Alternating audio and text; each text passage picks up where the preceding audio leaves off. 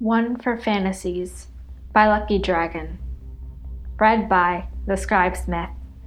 Rating teen and up audiences. No archive warnings apply. Fandom Lucifer. Relationship Chloe Decker / Lucifer Morningstar. Additional tags Chloe knows. Wings. Angel wings. Daydreaming. Established relationship. Fluff. Fluff with just a little angst. Wing thick. Sunrises. Nebulous chronology. Summary. Chloe Decker has never been one for make-believe. My love, my fearless love, I will not say goodbye.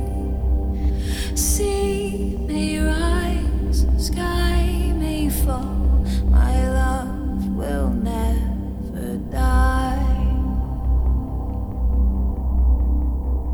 Go on, go bravely on into the blackest night. Hold my breath till your return, my love will never die. Chloe Decker had never been one for playing make-believe. When she had been a child, she hadn't asked for bedtime stories about princesses or elves, but instead requested to hear a thrilling mystery series or tales about real historical girls. She had never wished to meet a unicorn, but she had plenty of opportunities to ride actual ponies and horses, because young actresses ought to be able to ride, according to Penelope Decker. She'd never daydreamed about being a fairy, or exploring imaginary places, or using magical spells. Her mother had always been, her mother, which was in many ways very childlike. So Chloe had needed to take care of her mother sometimes, before her age had reached double digits. On the opposite end of the spectrum had been her father, a cop who took his duties very seriously and who carefully and honestly explained to her that his job was dangerous. So Chloe took care of him as well and made sure he never had to worry about her. That was just the way her world was. She'd been the good child, the dutiful daughter, and she had put her serious, methodical nature to work in becoming a budding star dedicated to her acting career. Then what little childhood she'd still retained had been wiped away at age 19 when her father was killed. So no, she'd never been one for fantasies, for magic, mysticism, or myth. In fact, the way some people obsessed over such things had always left her feeling mildly baffled. Despite all of her pragmatism, she wakes in the arms of the devil himself. Or, more accurately, she wakes when said devil tries to ease himself out of bed without disturbing her. Her first instinct is to hold on and not let him go, but she decides to allow him the illusion that he's stealthy for just a little while. She does, however, crack one eye open to admire his long, naked, elegant body from behind. He's illuminated by the pre-dawn light that is neither starlight nor sun, but a little bit of both, and it casts silver shadows on him. Then he slides into a pair of slinky pajama pants and softly pads away into the main room of his penthouse. Chloe smiles to herself and rolls onto her stomach, rubbing her face in the pillow because it's hard to contain how happy she is. She's reminded quickly that she's naked. Ridiculously expensive silk sheets against her bare breasts turn out to be a fantastic way to wake up. Another little wiggle reminds her that last night was a very good night indeed. There's a tenderness between her legs and an ache in lesser-used muscle groups all over her body. She's wide awake now and already starting to regret that she'd let him escape the bed. Right, no helping it. She'll simply have to collect her devil and drag him back. Thus decided, Chloe gathers up the top sheet that had bunched around her waist, wraps it around herself, and quietly walks out into the main room.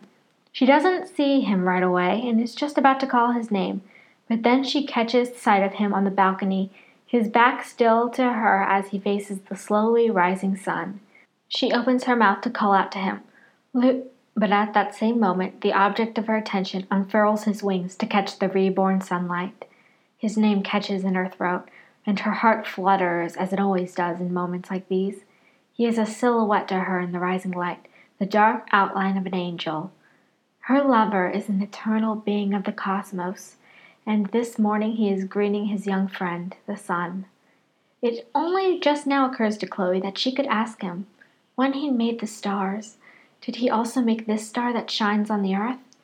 The reality of him overwhelms her, and tears fill her eyes. It happens like that sometimes, despite her efforts, simply because that's how her world is now, and it's much bigger and more daunting than she could have ever imagined. However, she doesn't let a single teardrop spill over. She might just be stardust, but she is strong. She will become completely, utterly comfortable with all of this divinity, even if it takes the rest of her life. And yet, thinking about the rest of her life only serves to remind her that she has so little time left. 40 years, maybe 50. Could that possibly be enough? She has only so much time that she can devote to loving him. It won't be enough for me, she thinks, and it'll be far, far from enough time for him. It isn't the first time the thought has crossed her mind, but right now it doesn't hurt as much as it usually does. Instead, it causes her, the straight-laced detective, to daydream. What if it didn't have to be that way? She imagines what the world might be like if she were something more than stardust. If she were like him, she could stay with him. Chloe Decker daydreams, for a moment, about being an angel. Fantasies aren't so hard, she discovers, because the idea of it blossoms rapidly and warms her from the inside. If she had wings right now, she knows exactly what she'd do first. She would walk up to her sun-kissed partner, wrap her arms around him from behind, and then, being shorter than he, she could easily slip her wings directly beneath his and enfold him completely. He might rest his hand over one of hers to hold it and lace their fingers together. They could bask in the golden sunrise, two celestial creatures. It would be warm and comforting, with a profound sense of harmony. Quietly, she walks across the smooth, cold floor.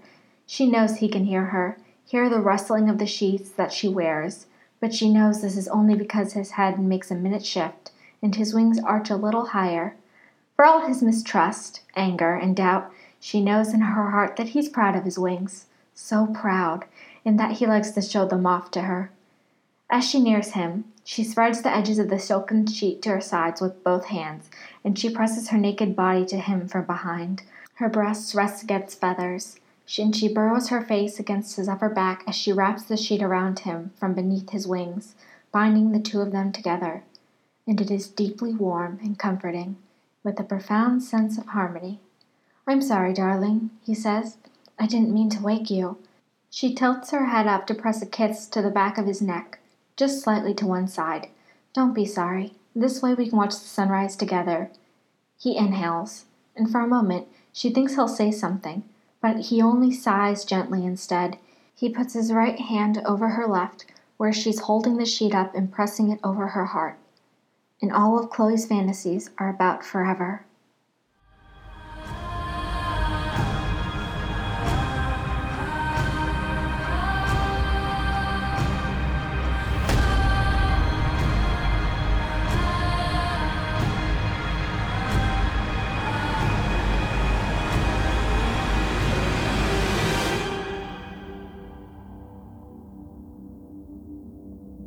Sea may rise, sky may fall, my love will never die. My love will never die. If you enjoyed this podfic, please leave comments and kudos to the original author. Thank you for listening.